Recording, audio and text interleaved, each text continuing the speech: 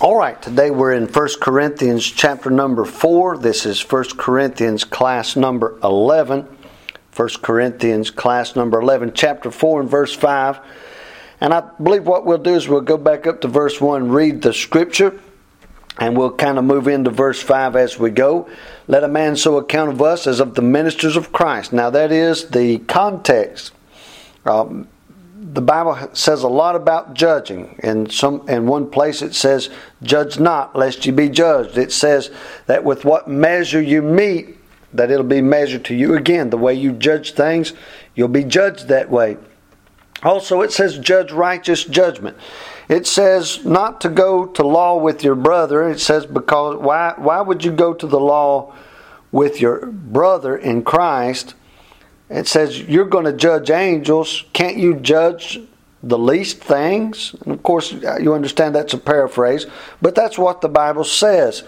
And in this case, in verse 5, it's going to say, "Therefore judge nothing before the time, until the Lord come, who both will bring to light the hidden things of darkness, and will make manifest the counsel of the hearts." Make manifest the counsel of the hearts. So in verse number 1 it says, "Let a man so account of us." And that accounting is a type of judgment. It is a type of judgment. When you do your own personal financial accounts, you're judging whether you have sufficient to do this or to do that, whatever the case may be. But he says, "Let a man so account of us as of the ministers of Christ and stewards of the mysteries of God. Moreover, it is required in stewards that a man be found faithful." So he's talking about being judged as far as faithfulness is concerned. He's talking about being judged in the count of stewardship and the count of the ministerial issues. That is the context here in the chapter.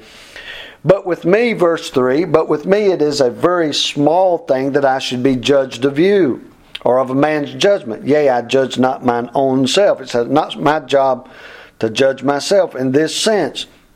Now, the Bible tells us that if we would judge ourselves, we wouldn't be judged. So in some cases, we are judges of the things that goes on in our own life.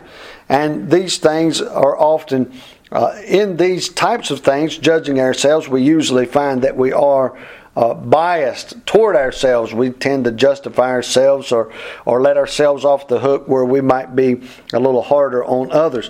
But in this sense, he's talking about a ministerial situation, a situation where somebody is a steward of the mysteries of God. He's talking about in a case where a man has been put in trust, and we could just leave the rest of it blank. Whatever the topic is, when a man's been put in trust with something, then there is some judgmental issues that will come to light from time to time, be necessary from time to time. But he says, "With me it's a very small thing that I should be judged of you, or of a man's judgment." He says, "Yea, I judge not mine own self. For I know nothing by myself, yet am I not hereby justified, but he that judgeth me is the Lord." He said, the Lord's going to judge me. And he says, in my own self I know nothing. That's a good attitude to have as a Christian. God's going to teach you some things, and those things you will know. But what he's saying in verse 4 is, I know nothing by myself. In other words, I didn't teach myself these things. God taught me these things that has to do with the ministry, with the stewardship, so forth and so on. So he says, "For I know nothing by myself, yet am I not hereby justified."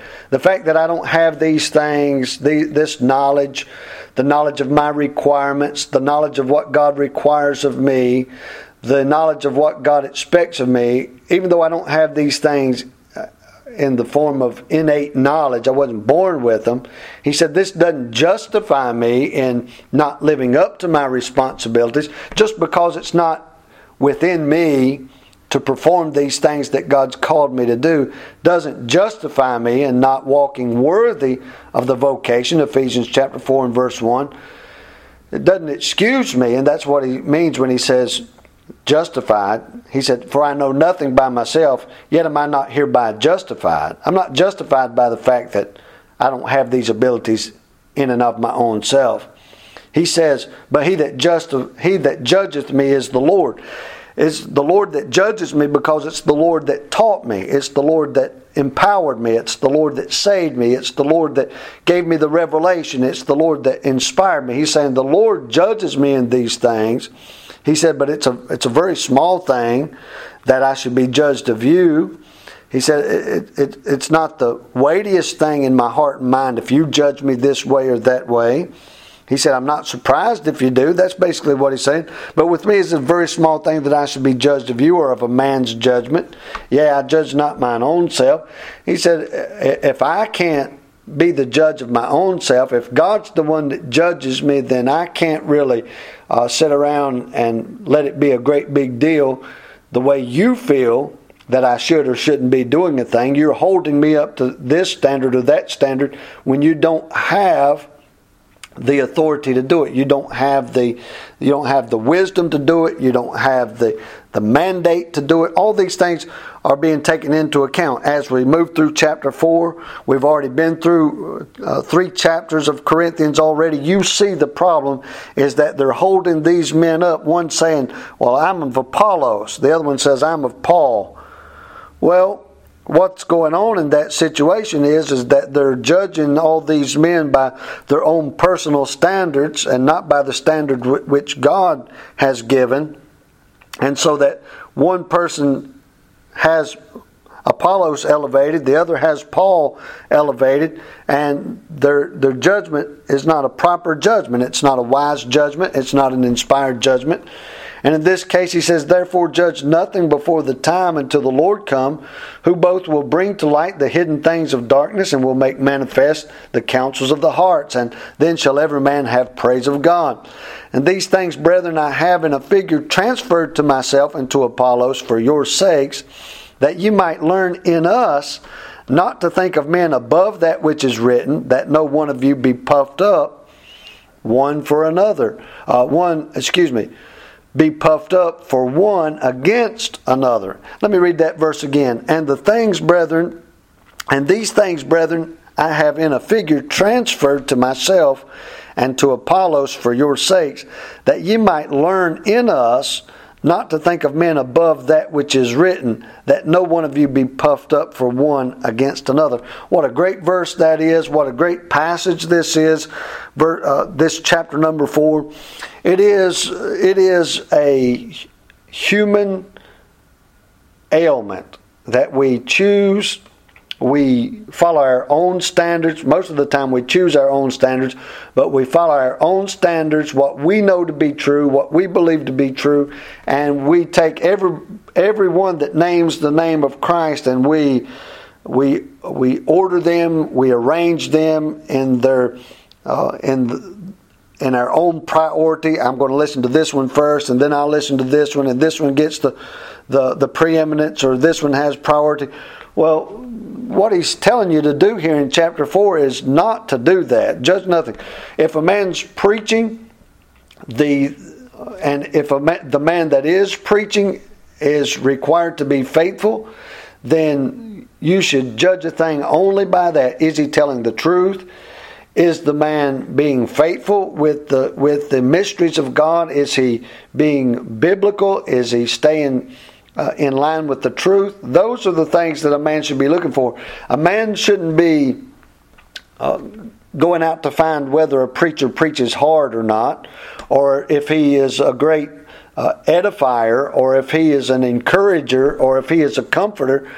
We shouldn't be seeking for those things. I like Apollos because he's really a great comforter. He really gives me a good feeling about myself. Or I'm really looking to hear Paul preach because he's straightforward and he's bold. And that's not the way that we should be seeking out the truth, seeking out edification, seeking out who our favorite preacher is, or which ministry we're going to follow. Are we going to follow Dr. Ruckman, or are we going to follow Charles Stanley? That's not the way we should be looking at things, and not the way we should be judging things. Let a man so account of us as of the ministers of Christ and stewards of the mysteries of God. Moreover, it is required in stewards that a man be found faithful. And if you're having a hard time judging who that is and what that entails, then rest assured that God is going to be the one that will make manifest the counsel of the heart. We may get to the judgment seat, or we may get to heaven, if you want to put it that way, and we may find out that our favorite preacher was a reprobate inside. We may get to heaven and find out that those we thought were the most spiritual were actually the most carnal. It's just something that you're not going to be able to know. It's something that you're not going to be able to understand until we actually know as we are known. If you've been studying your Bible, you know that reference. But when we get to heaven and we have glorified bodies and glorified minds, we're going to understand a lot of things that we don't understand here. The life of Christianity is not a game that we play in which we get to choose our favorites and follow, the latest fads that we really enjoy. And that's just... there may be a lot more that needs to be said about that, but I believe that that's sufficient for the context. And he says it again. Let me read in verse 6. These things, brethren,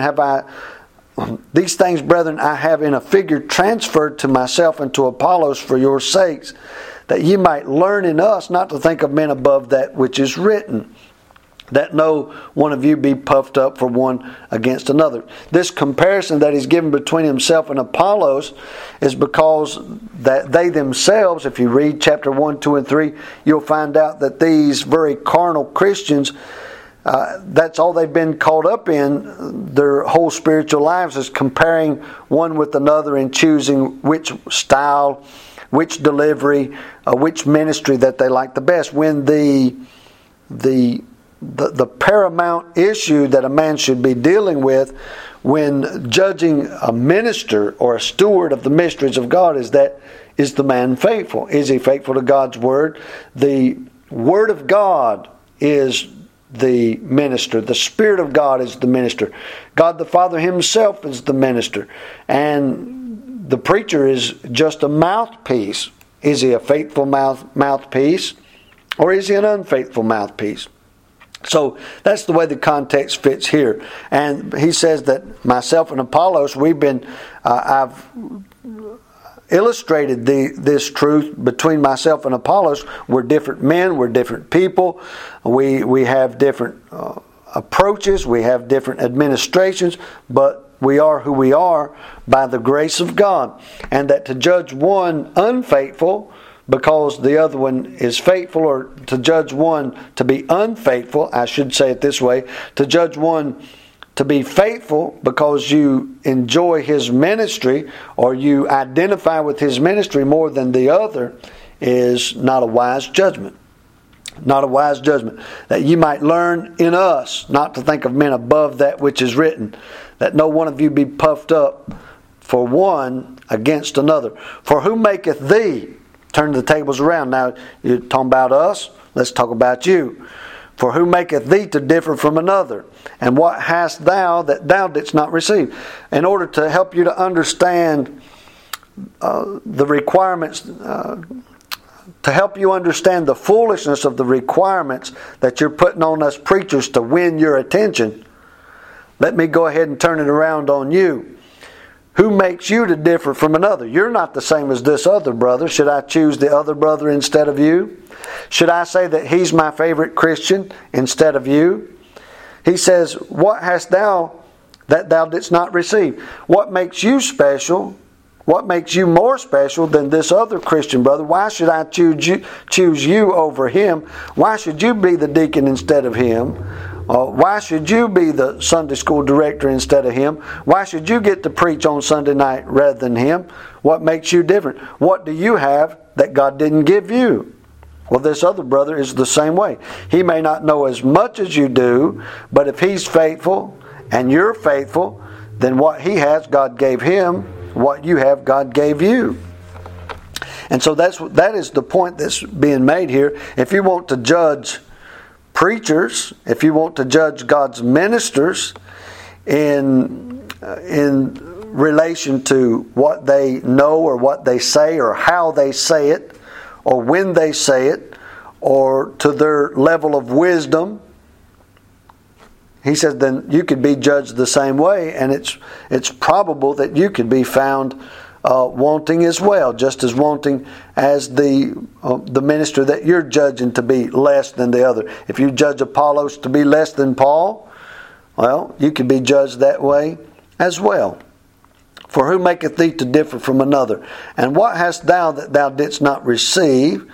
Now if thou didst receive it, why dost thou glory as if thou hadst not received it? So you take that very same attitude about yourself and get it correct, and then you'll have a correct perspective to look at your brother and sister in Christ that happens to be a minister. I should say your brother in Christ. We're talking about preachers in the sense of the ministry, but it does apply to your sisters in Christ as well in many aspects.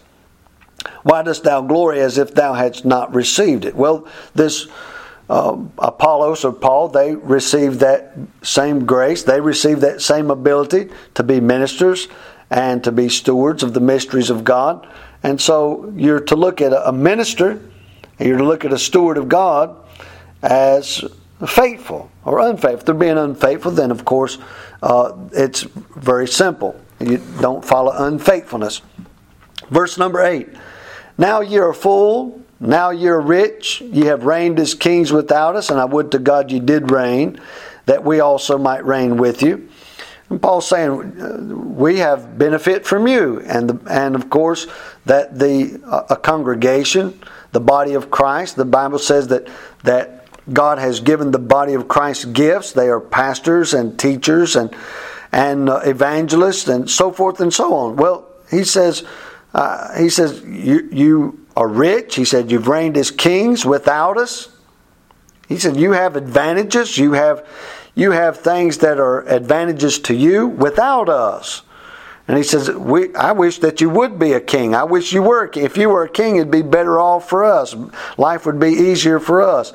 He said, if you were a king, we could reign with you because we're on the same team. There's advantage in us ministering to you, and there should be advantage in you ministering to us. It's a reciprocal thing. The ministry is a reciprocal thing. And he says, for I think that God hath set forth us the apostles last, as it were appointed to death, for we are made a spectacle unto the world, and to angels, and to men. We are fools for Christ's sake, but ye are wise in Christ. We are weak, but ye are strong. Ye are honorable, but we are despised. And really, if in our day and time, you would think that the preachers are the strong, and the congregations are the weak, and the preachers are the blessed, and the congregations are the one looking for blessing. You just don't really understand the weight. You don't realize the agony of mind, the grief of heart that comes upon a preacher that can overcome him if he's not a faithful steward. If he's a steward, if he is a minister, and he's not being faithful in all aspects and every area of his ministry, there is a great grief and a great weight that falls upon his shoulders that could crush him. If he is faithful, he says, we're fools, we're weak. He says, you're honorable, but we're despised. You cannot live a life being despised by others unless you're a reprobate. You can't live a life being despised with others without that special strength that comes from being faithful to God and receiving the joy that is a reward for being faithful to God. So this congregation is a carnal congregation, the book of Corinthians. It's a carnal congregation. They're looking at their leaders like, well, I choose Batman. Well, I choose Superman.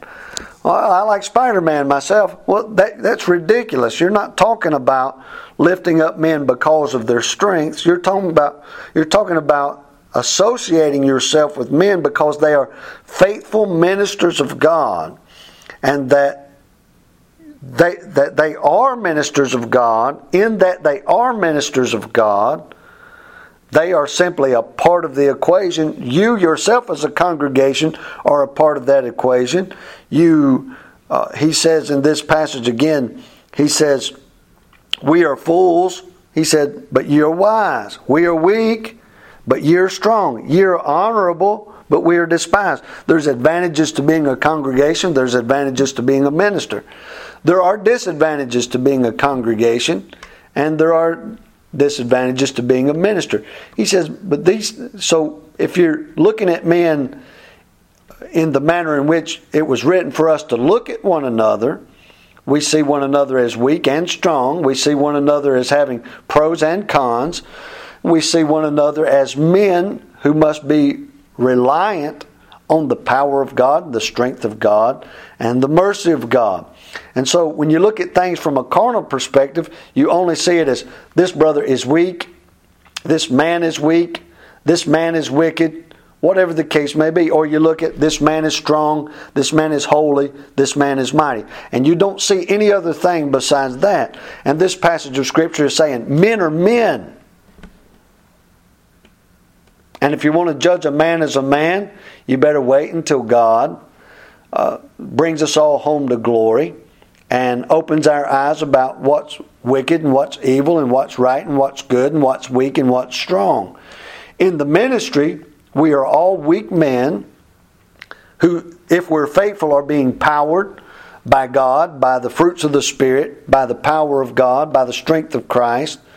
We're being powered by those things, and in those things we live and breathe and minister and have our joys and have our pains and have our victories, and in some cases have our defeats. Verse 11, even unto this present hour we both hunger and thirst and are naked and are buffeted and have no certain dwelling place and labor, working with our own hands, being reviled we bless. It's a response. He said, being reviled we bless. Well, that's not the normal way of judging things. If you revile me, I'm going to revile you back. If you don't act like you're supposed to, I'm going to knock you over the head with this club or with this sermon, whichever the case may be. If God calls you to give a stern rebuke, give it. But just remember who you're preaching to and what you're preaching about and the purpose that you're preaching for. So he says that we being reviled, he said, being reviled we bless, being persecuted we suffer it, being defamed we entreat.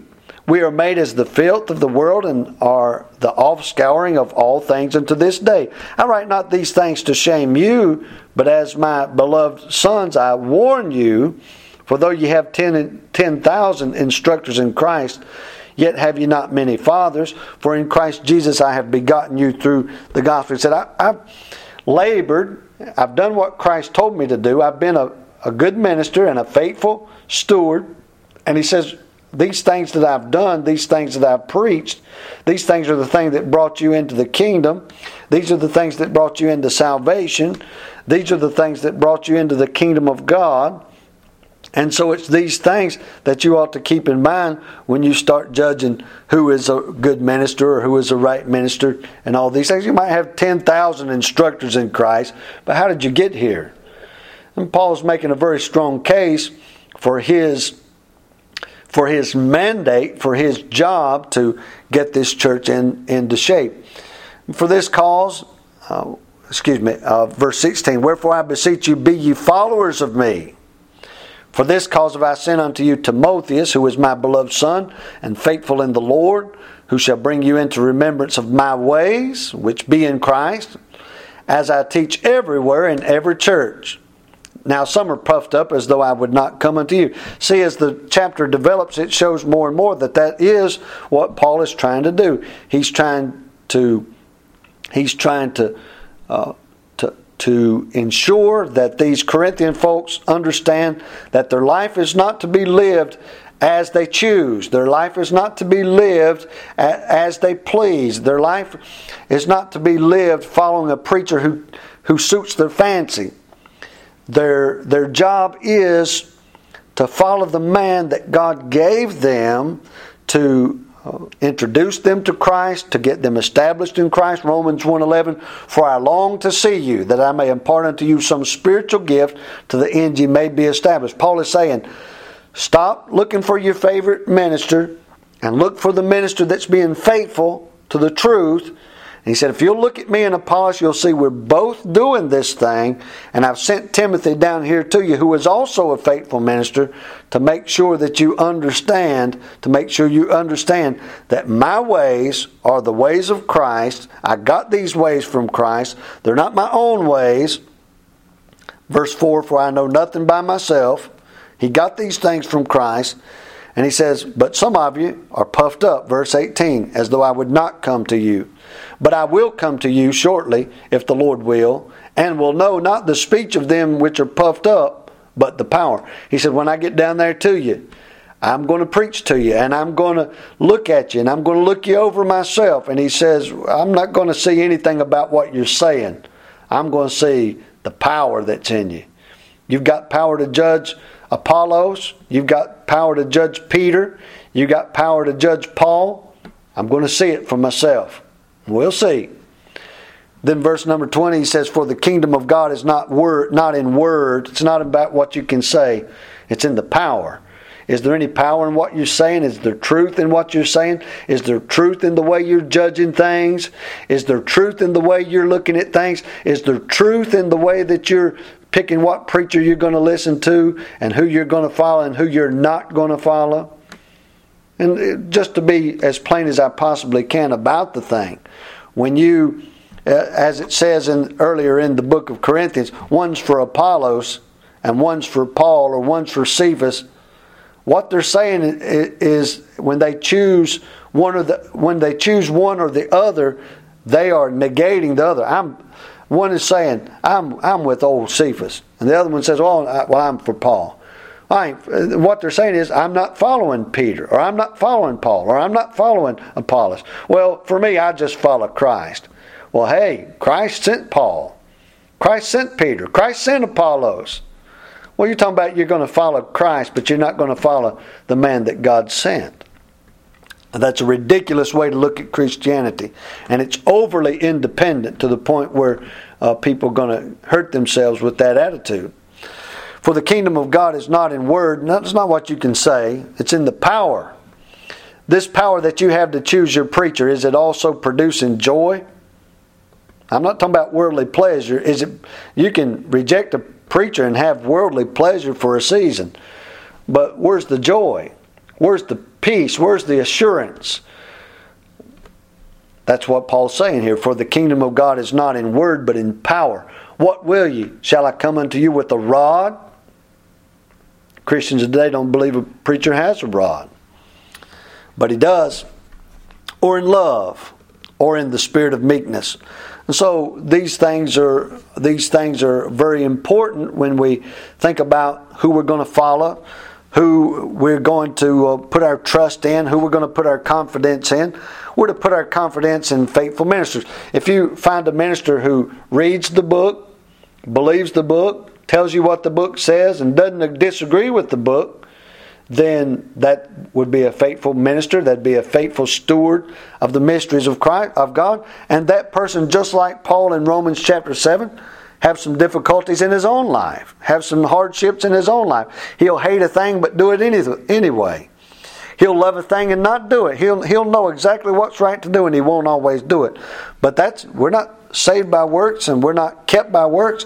Our works certainly can lend discipline. Our works certainly can lend confidence. There's a lot of things that we can do, but there's always going to be, along with our works and our successes and our disciplines, those things are going to produce joy, but at the same time, failures are going to be interspersed, and the failures are going to be intermingled along with their successes. And carnality is going to be interspersed with our spirituality. It's just going to be that way, and we just can't pick and choose our ministers that way. The truth, if we look for the truth in the Lord, if we look for the truth in the Bible, if we look for the truth in Christian society, why should we not look for the truth and search for the truth and let that be the guide and let that be the standard in our gospel ministers? Amen.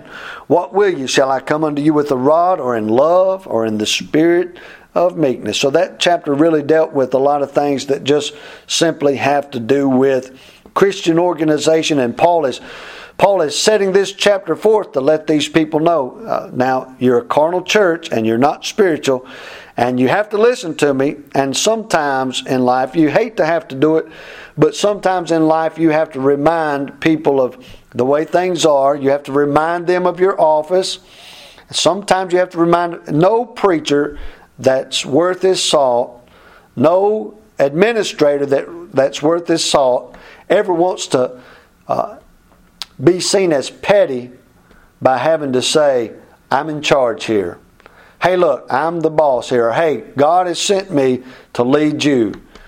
But the plain truth of the matter is that the Bible says to obey them that have the rule over you. And sometimes you have to be convinced, as it is the case here in 1 Corinthians, you have to be convinced that you are subject to somebody. And if it's petty to have to point that out, then Paul lived with the pettiness here, because he just dedicated a whole chapter to the fact that, hey, you carnal Christians need to listen what I have to say, because it's my heart's desire to establish you and get you out of this carnal mode that you're in.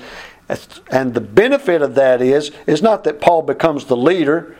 It's not the setting up of Paul as a great leader. It's the setting up as the church of Corinth as a great congregation. And that is, I believe, the sincere desire of Paul when he magnifies his office here in 1 Corinthians chapter 4. It may have to be done once in a while.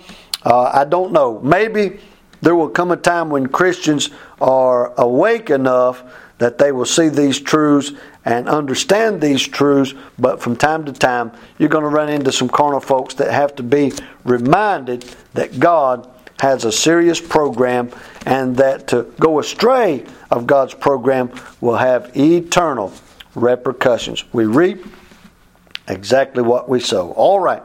I'll see you next time. We'll start in 1 Corinthians chapter 5 and verse number 1.